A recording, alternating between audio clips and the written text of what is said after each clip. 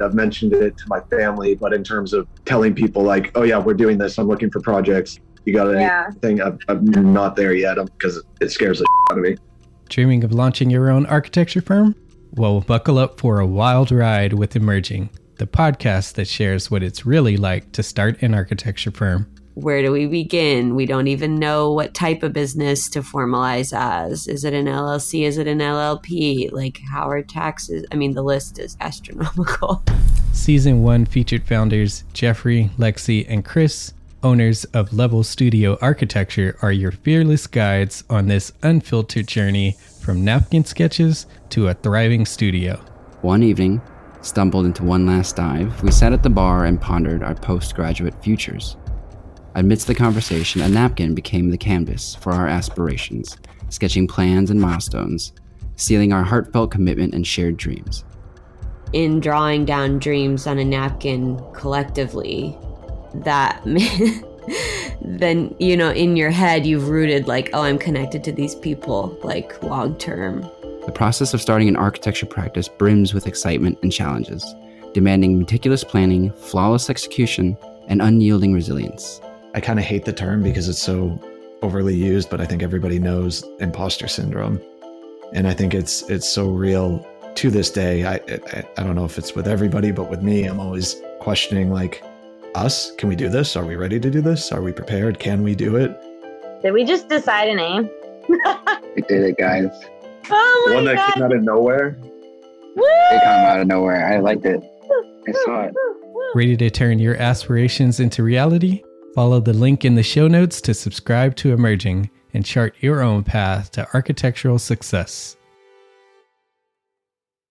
Right adjacent to that, which has direct access to the vault, you have where the tellers are. And it's always a spatial conversation, and it's sort of an interactive conversation on how that works between the customer and the employee, and what makes the customer comfortable, what makes the employee comfortable, and then what type of regulation, and overlap that with the regulations you need to follow. So it becomes a very, very interesting challenge to solve, and solve successfully. Because again, at the end of the day, that experience is what they're going to remember about the bank.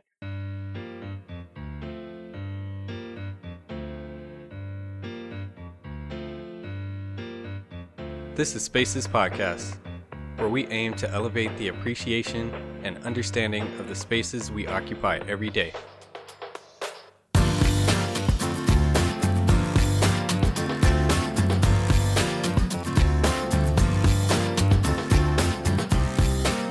Hello, my name is Demetrius, and you are listening to Spaces Podcast. Thank you for coming back, everybody. In today's episode, I discuss banks with Eugene Kohlberg, a Brooklyn-based architect with over 25 years of experience producing award-winning architecture and interiors in the United States and internationally. He previously worked at Gensler, where some of his work consisted of retail banking design, so he has a lot of insight to share in that arena.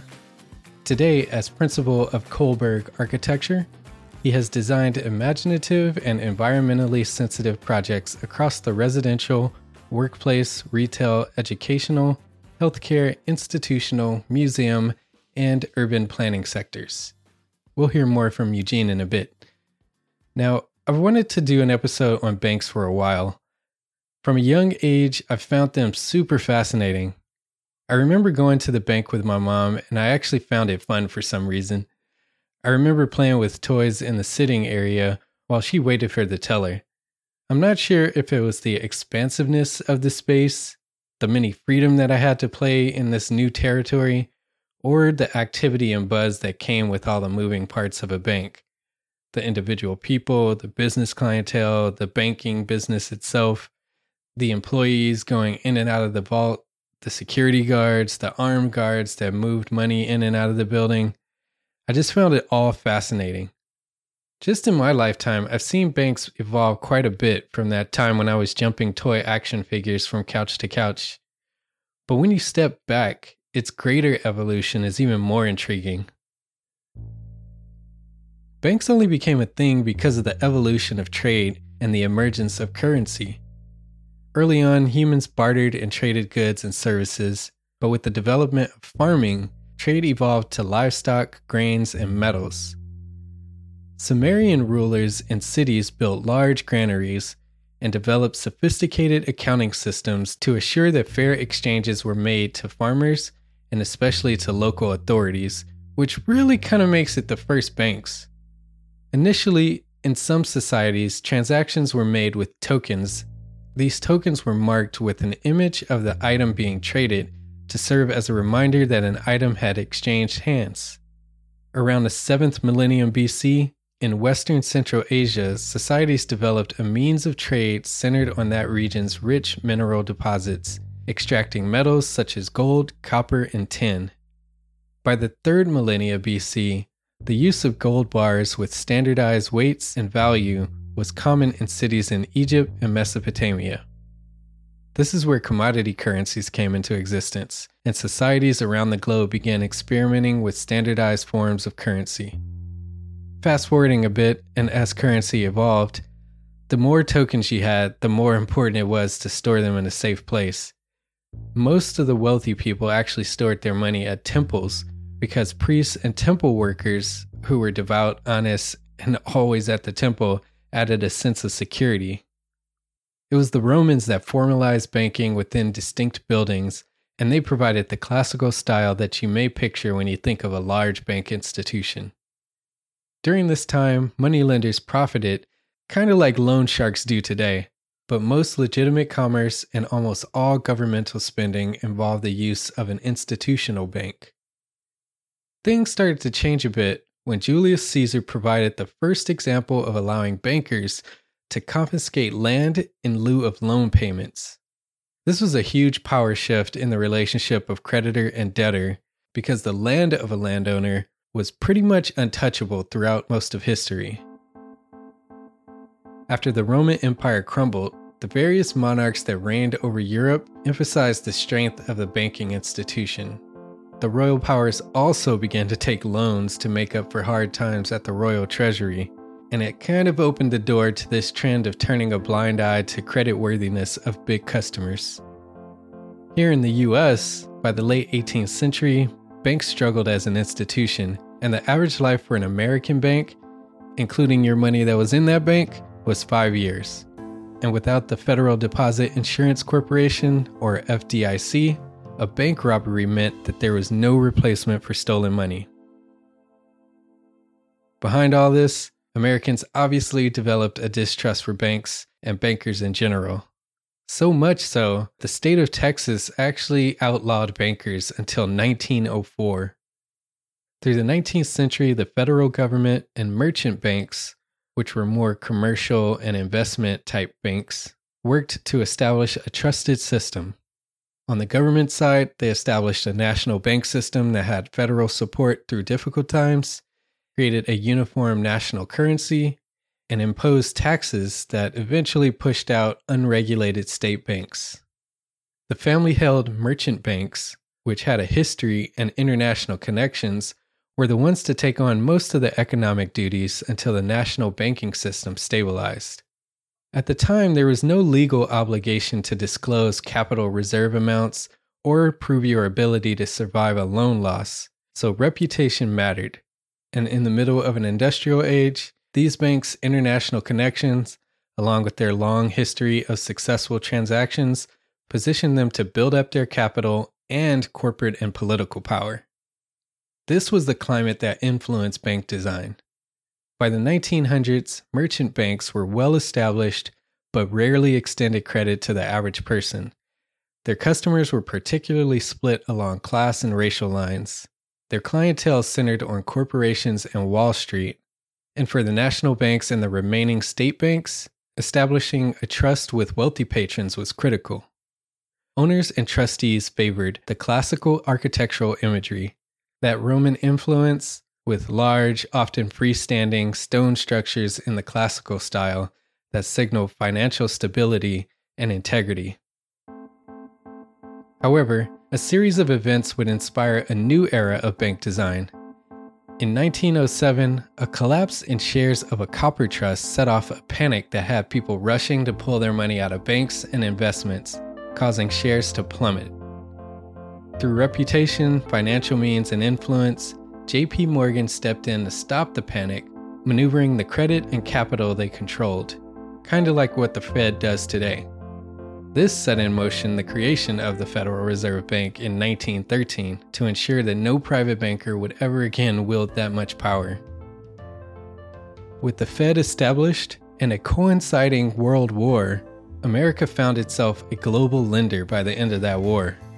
But when the US called in those nations' debts, it slowed down world trade, and the already sluggish economy was knocked out by the stock market crash in 1929. In the aftermath, a clear line was drawn between a bank and being an investor. Financial reforms from FDR's New Deal no longer allow banks to speculate with deposits, and FDIC regulations were enacted. In addition, the rise of World War II required a massive financing operation that created companies with huge credit needs.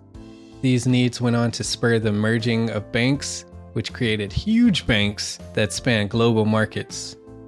Simultaneously, the New Deal drove a housing boom in the US that opened banking to a new customer behind the advent of deposit insurance and mortgages. Individuals needed reasonable access to credit, and a new client relationship model emerged, the sit-down bank. Banks shifted their focus from a classical institutional aesthetic to a more welcoming environment that attracted customers and, most importantly, made them feel comfortable. There were large reception areas and fewer enclosed spaces, and furniture pieces with a more social aesthetic were introduced. Today, we still see this approach along with the continued evolution. I'll get into that a little bit more with Eugene after this break.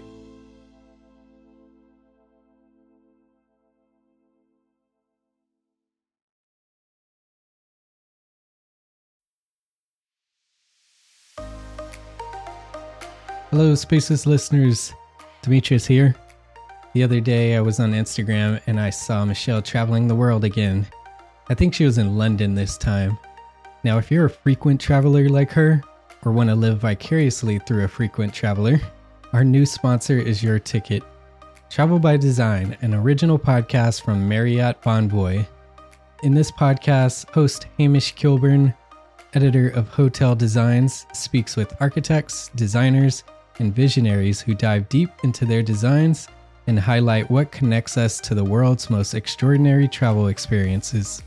If you know me, you know my passion for storytelling and audio production, and this show delivers.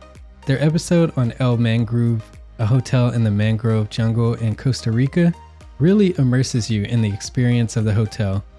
From a secluded overwater villa in the Maldives to a trendy hotspot in downtown LA, Hamish and the team do a great job highlighting the often overlooked nuances of design, the benefits design brings to guests, and by the end of each episode, I'm sure you'll want to travel.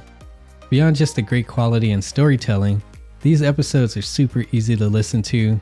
That Costa Rica episode is actually just over 12 minutes, so it's a great one to test out the show. Check out Travel by Design. All you have to do is simply scroll down to our show notes, click the Travel by Design link, and easily listen today.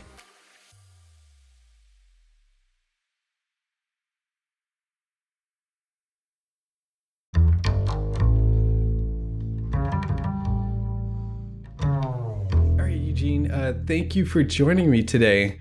Eugene, if you could start by letting our listeners know a little bit about you and Kohlberg Architecture. Yeah, sure. My name's Eugene Kohlberg, and I've been an architect, I think, for about, I don't know, it changes every year, maybe like 25 years now. I've been mostly working in New York since I graduated school. I went to school at Cornell University, and I've worked for small offices, medium offices, super large offices, and I've had my own office for about 6 or 7 years now. It's a generalist practice. And like one of my old mentors used to say, we'll do from the spoon to the city. We have a bunch of projects of different, yeah, no, I know. People laugh at it, but yeah, it's true. We have small projects, big projects, and everything in between, which is great. I think the difference in scale and the combination of craft between them. Some of them are sort of higher budget, some of them are low budget. It informs, every single project. And yeah, you can find us at KohlbergArchitecture.com.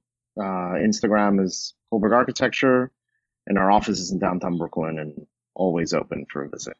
Yeah, you definitely won't get bored with the diversity and typology and Yeah. style and scope. So that's always a good thing. Yeah. So Eugene, today we're talking about banks.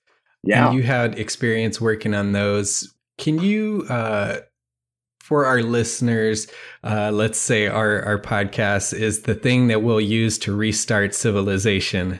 How would you describe in simple terms for someone that's restarting, what is a bank?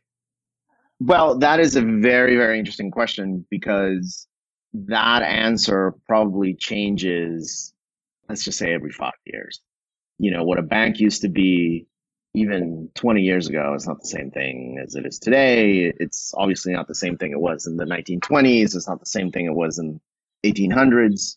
So that is something that the banks themselves are trying to redefine and get a competitive edge from a business perspective on each other.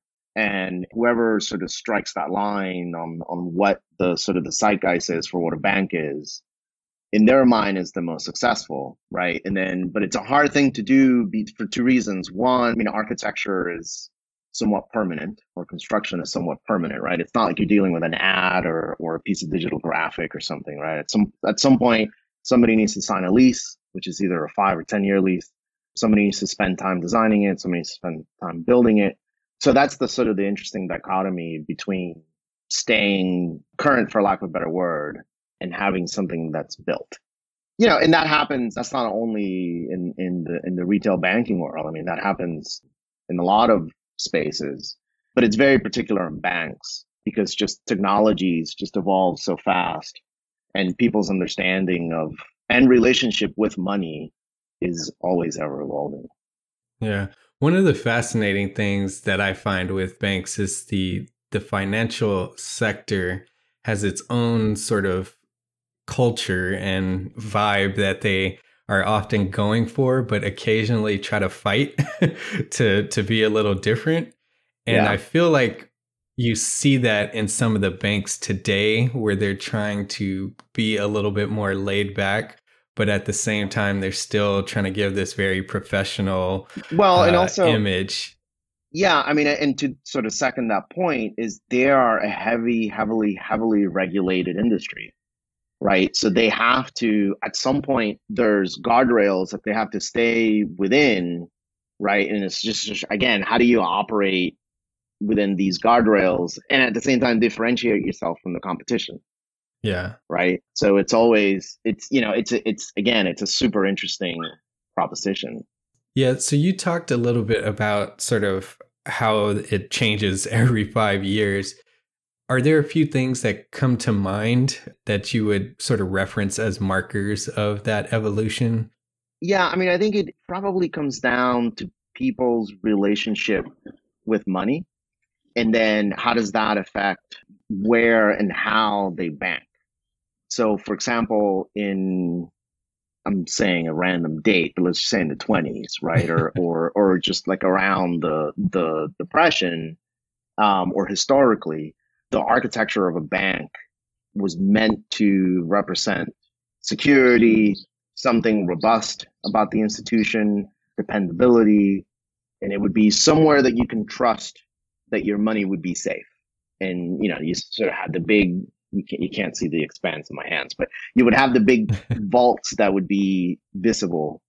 You would have the big atriums. If you go to any city that has old banks still going on, you had that entire thing, which is super, super interesting when there is still a bank in those old locations, and it just looks diminutive compared to before. So again, I think it's a relationship. It's people's relationship with money, and how do they feel about that? What's their access like, and what do they use it for? Right. I think the advent of the ATM, credit cards, the internet, mobile payment, all affect our relationship with money, how do we use it, which in turn references how do we interact with a bank, both as an institution and as a space.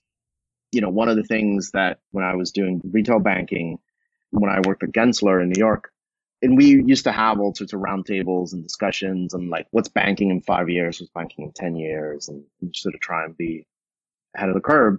One of the things that one of the principals kept talking about, which I remember a little bit, I was a kid back then, but he was obviously an adult. It was when ATMs started. And then ATMs was a way of the teller position in a bank was the lowest paying position. But in terms of customer interaction and being the face of the bank, these were the people that had the most interactions with the customers, right? And some of them were good, some of them were bad, some of them could care less. Again, it's the lowest paying position, right? But you're, as an institution or as a brand, you're depending on this person to be the face of the brand. Put it on the ATM, and not only do you have extended hours, you give the perception of more control to the customer. One analogy that I use on different things is like the door close on an elevator. It's like that button never works, but it's the perceivedness of control, and then you sort of take out, so you get the hours of control, and then you take out that person out of the equation. And if that person was good, there's a little bit of loss there for the brand. But if that person was, bad or couldn't care less, then it's a win for the bank. So something similar to that, with the internet, I think it's sort of the same thing, but a second generation. And that affects our relationship and our interaction with money. Now, you worked on Bank United. Yep. Can you tell me a little bit about that project? Yeah, Bank United, we worked on, again, while I was at Gensler in their office in New York, and we were tasked with a couple of things. One was to come up with what in retail is called a retail prototype, or sort of a concept. And what that is that you come up with brand elements, signature materials, signature moves, kind of typical layouts that then you can deploy in different locations. And that's how most of the retail world that, stores that have different locations and so on operate. And retail banking operates the same. So we were tasked with doing that. And then we were also tasked to then implement that prototype in a handful of locations in New York. And one of the sort of the guidelines that we got from the client group was that they didn't, this is a commercial bank too. If you have a personal checking account, this is not for you. This is for businesses, and it's business to business transactions. Even though they sort of operate very similar, one of the guidelines that we got was like, look, this should not look like every other bank. A couple of people in the ownership group came from the hospitality industry, and they wanted to have some of the aspects of those spaces. So we strived for infusing the branch with some of that. I think part of the issue, which actually I mentioned a little while ago, part of the issue was that we were going into spaces where there were previous bank locations and in other times in history. So we were looking at buildings or spaces within buildings that had tall ceilings, maybe sort of massive columns, something that was completely out of scale for what we were talking about. So we had a lot of elements that sort of became signature elements to try and bring that scale down, make it more based on dimensions of the body. Hey, Demetrius here. As you may know, Spaces is part of Gable Media, the next evolution of interactive media and resources for the AEC community and beyond. Gable empowers AE professionals just like you to better serve the world. Now, through the strategic development of a brand new membership platform, we are eliminating the traditional industry boundaries and information bottlenecks that we all experience. But we need your help. Please go to gablemedia.com/members and pick your top 3 initiatives that you believe will have the greatest impact on your growth, including a continuing education program, VIP access to expert forums and private Q&As, community boards, special freebies, and more. Go to gablemedia.com/members and let us know what you'd like to see.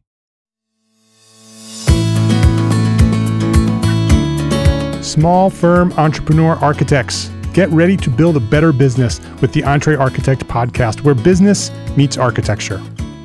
Hey, it's Mark R. LePage, the host of Entree Architect podcast. Join me every week for inspiring interviews with passionate people that share proven strategies to help you build a better business. If you think there is a problem, one, you can't make a move until you have a plan in place.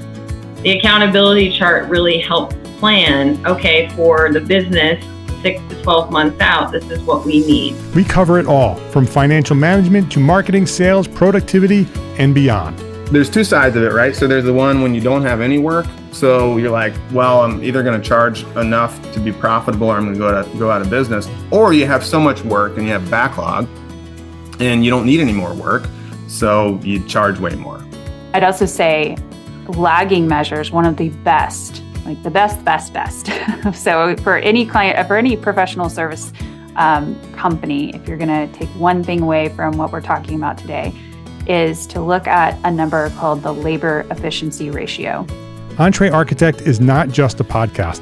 It's your secret weapon for success. With over 500 episodes, it's one of the longest running architecture podcasts in the world. You're sure to find the information you need to elevate your business. Follow the link in the show notes to subscribe now and join the community of small firm entrepreneur architects building better businesses.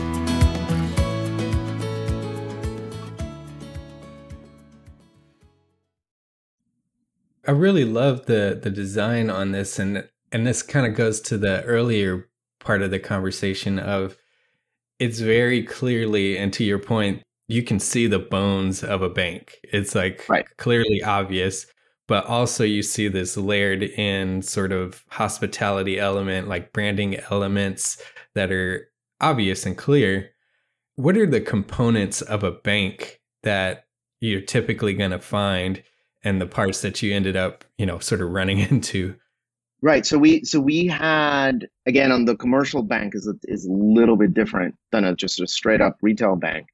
This work was going on around like 2011, 2012, somewhere like that. So one of the things that we were trying to get into the spaces, it ended up being a little bit too tricky just because it wasn't fully developed, but it was just the technology and kind of digital integration of floor to ceiling screens or stuff like that, right? But looking back at it, that was almost good luck because sometimes you need to go into a space and not see a moving screen or not be completely oversaturated by information. So that, I think that shortcoming was actually great because then we could focus on material, scale, layout, and so on. Sometimes using technology as a crutch. And you can see it in some of the banks currently and some of the banks that were built a little after our time with Bank United. But one of the nice things is that it's not a peaceful place, but it's somewhere where you're not just overloaded with technology. But some of the components that we had, right? So the components of a bank branch, there's usually somewhere that it's a high security area. 100 years ago, you would have the big vault. Now that's reduced to a room, high security room, but it's still secure. And then right adjacent to that, which has direct access to the vault, you have where the tellers are. And it's always a spatial conversation, and it's sort of an interactive conversation on how that works between the customer and the employee, and what makes the customer comfortable, what makes the employee comfortable. And then what type of regulation, and overlap that with the regulations you need to follow. So it becomes a very, very interesting challenge to solve and solve successfully. Because again, at the end of the day, that experience is what they're going to remember about the bank. It's not going to be the nice marble, and hopefully they do, but right, it's that experience. Like, hey, the line take a long time. Was everybody that I interacted with as a customer, were they always nice? So that plays a big part. Before we move into the next component, I wanted to spend a little bit of time on that exchange with the teller, because over my lifetime, I've seen the bulletproof glass come and go. Right. Do you have any insight into that? Kind of how that evolution has happened? my understanding is that in New York, for example, the NYPD highly, highly, highly, highly suggests you have it. Again, it's the sort of the banks trying to get an edge here and there or a distinction here and there. It might depend on the neighborhood, but my understanding is that the police and security agencies definitely encourage it. As an interaction, I've obviously been to banks and interacted through a VR glass, and it's not the nicest experience. It probably helped during COVID because they already had a built-in screen. But I'm assuming insurance rates and coverage for anything that happens at a bank probably come into play as well. But it's definitely a really, really interesting problem to have to solve spatially, because obviously the VR layer extends below the glass, right? You just don't see it. But yeah, in terms of an interaction and in terms of having that customer connection, it's a challenge to do. Yeah. Any other components that are worth noting? Well, yeah, there's some other kind of typical things. Usually there's like an office area, kind of desk scenario, some open offices, some workstations. That area has a conference room attached to it. Again, the footprint and the use of the space has gotten altered a lot with the use of the internet and mobile payments, and even with COVID, right? Like presumably in a conference room, you use it to close loans or transactions or meet with clients. But if that doesn't happen that often, it brings into question how that works in the component of it. I think the last and sort of most important component of the spatial three-dimensionality of the bank is that moment where you cross in and go through the threshold. And what do you see, right? 100 years ago, you would see a large atrium, rich materials, so on and so forth. Now it's a little different, right? Because you still want to convey some image of security, some image of sort of grandeur, but also not too much so you think that they're not stiffing you with fees. Like that's where your fees are going, right? So you sort of have to be, again, you have to be a little bit careful of how much of that do you do. Yeah. Now, what was the most complex part of designing a bank? And maybe it was, there's an exact example within the Bank United. Is it that exchange between the teller and dealing with that bulletproof glass, or is it something else? Well, I think that it depends. I think at the end of the day, it depends what the sort of the program looks like, right? We were, at the same time that we were doing that, we were working on retail bank branches for PNC. And PNC had to their credit, they were a sort of industry leader in sustainability. And all of our bank branches were LEED Platinum. And we had an entire spec and everything was sort of volume build. And, it was a matter of logistics. This is all pre-COVID, obviously, but it's how logistics, lead times, getting approvals for one thing or the other, and then these things get deployed all over the place. That was challenging on that aspect. So that's that sort of design and construction aspect. On the sort of the concept design over at Bank United, I think was trying to strike the balance between breaking the mold just enough that we were still within the sort of the regulatory guardrails, but also using the right materials and having the right kind of architecture that translated the brand values and the objectives. Yeah. You talked a little bit about sort of the regulations that the banking industry is under. Are there special considerations that sort of bleed into design that you have to be aware of? Yeah, I think the short answer is mostly everything does. Right? Like even when you're designing the ATM enclosure, right? There's all sorts of, regulations, for lack of a better word, right? Some of them are code required. Some of them are from an accessibility perspective. Some of them are from a security perspective. So there's a whole ton of things that you need to think about.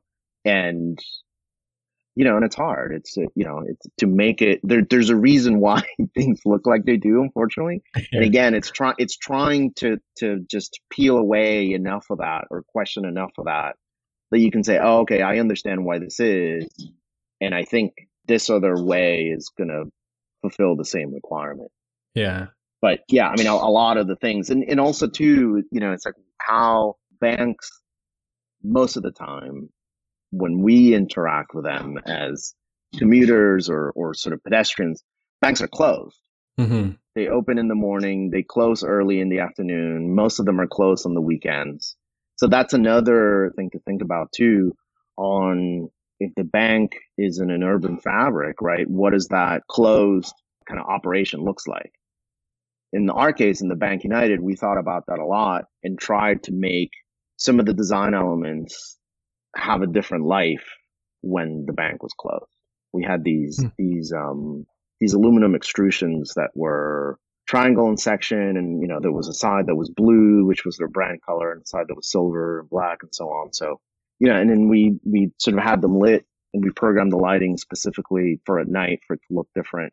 Not only does the storefront doesn't look dead at night or when the bank is out, but also if you're using an ATM that's outside, or if you have an atrium or a sort of vestibule where the ATMs are, that you, as a customer, you feel comfortable, and it doesn't look like a death trap that you can get mugged in, which is a reality that you have to deal with, right? So that was another interesting thing, especially in urban locations. Yeah, you talked about the traditional or typical ADA and building code. Is there a specific sort of banking code or design guideline that some body oversees, or is it just implied by the client? Yeah, no, you obviously have your kind of local building code regulation. Yeah, it's like any other project, right? You have to deal with fire safety and egress and so on. Then you have ADA, and then the kind of the layers that have to do with the sort of the banking aspect of it come from the institution itself. Got it. So what were some of the trends that you implemented on Bank United, and are you aware of any new ones that are sort of being implemented now or on the horizon? Well, I think one of the things that we tried to do with both the architecture and the layout and the selection of materials was to strike that balance between making it the idea of importance, like you walked into an important space that the previous banks 100 years ago had with the scale. We tried to get it with scale as well, but in a different manner, but also materials. We tried to get some of that hospitality kind of look and feel with the different material specifications, with some of the furniture specifications. The lighting became an important part. So that was sort of that universe. Since then, the introduction of technology, which is more, every year it becomes easier to integrate. So you see that in bank branches, and even by the time we were done with our designs, you could start seeing just the tech being a little bit more prominent in the locations. But I think banks are still trying to find a way to, in the experience, in those 15 minutes or in those 20 minutes that you're in the branch, to try and differentiate themselves. And we had conversations internally in the office about what is it, right? In domestically, are you trying to recreate a domestic environment in the bank, right? Most of the kind of the financial conversations that happen, in the family, right, happen around the kitchen table.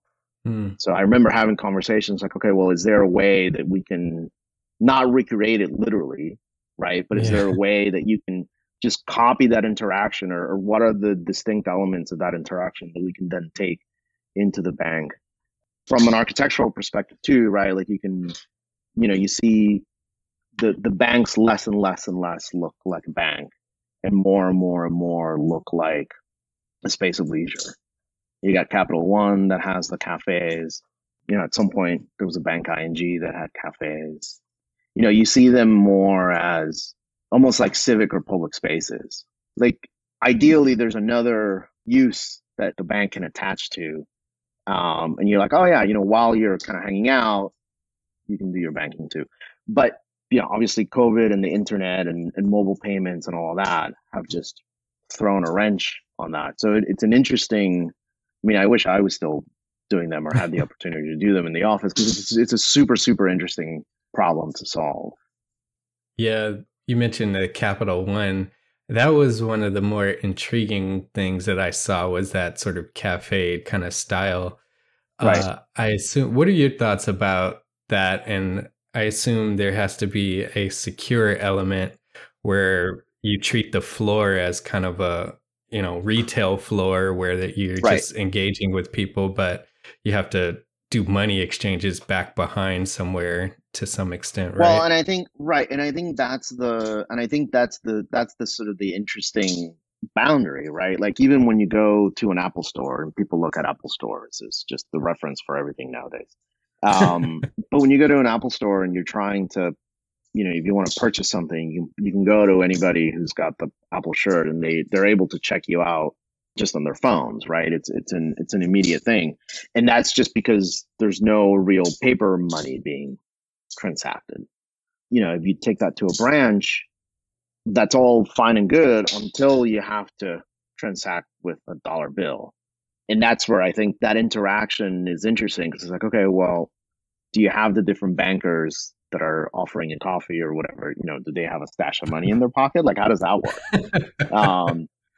Or like, are they walking around with, like, when you go to a baseball stadium, you get the, the guys walking down the thing with all the popcorn, and it's like, yeah. So, in having to physically disconnect yourself from that sort of cafe space to somewhere else to do that transaction, it kind of defeats the purpose.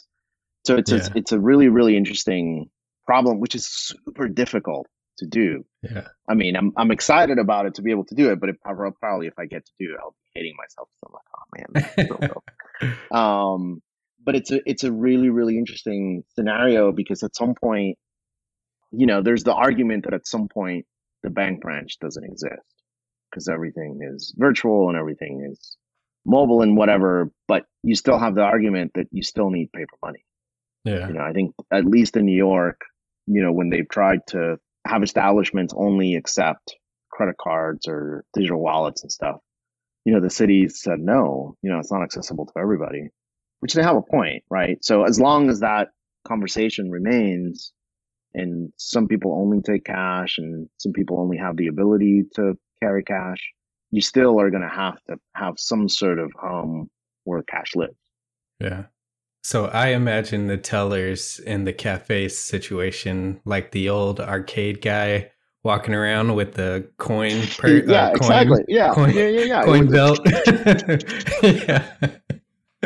But it's also, from an employee perspective too, and this has nothing to do with architecture, but from an employee perspective, you also have to, if I want to work at a bank as a teller, that's also a shifting position, right? Like, you don't know what you're going to be doing in 2-3 years. Yeah. Like, am I going to be making espressos too as part of my job description?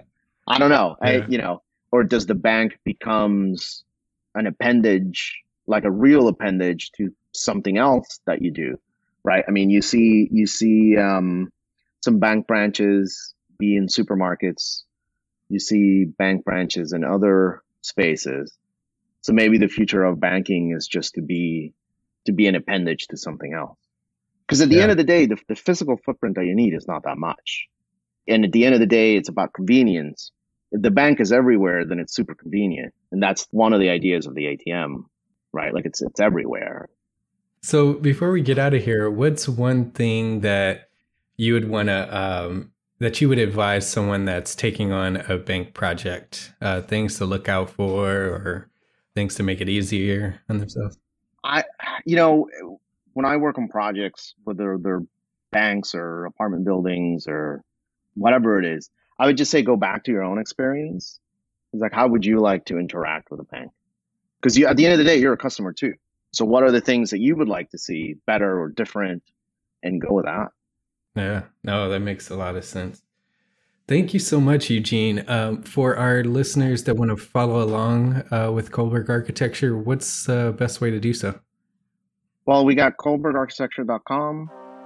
We got Kohlberg Architecture on Instagram, which is a little bit of an unfiltered, unofficial way of us to sharing the work, and on different podcasts like yours. All right, great. Thank you so much again, Eugene. And thank you to the listeners for listening. We will talk again on the next one. Thanks. Thanks again for listening. Don't forget to check out our sponsors. By checking them out and supporting them, you help us keep this show going. Thank you again to Travel by Design for their support of this episode.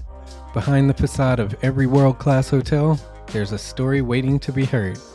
Make sure you hear that story by simply scrolling down to our show notes and click the Travel by Design link to listen today. Thanks again for listening. Spaces is part of the Gable Media Network. You can check out similar content at gablemedia.com. That's GABL media.com. If you enjoy our show, you can support us in 3 simple ways for free. You can leave us a rating and review on Apple Podcasts or on your podcast app if it allows you to. Tell a friend and follow us on social media. Thanks for spending time with us. Talk soon.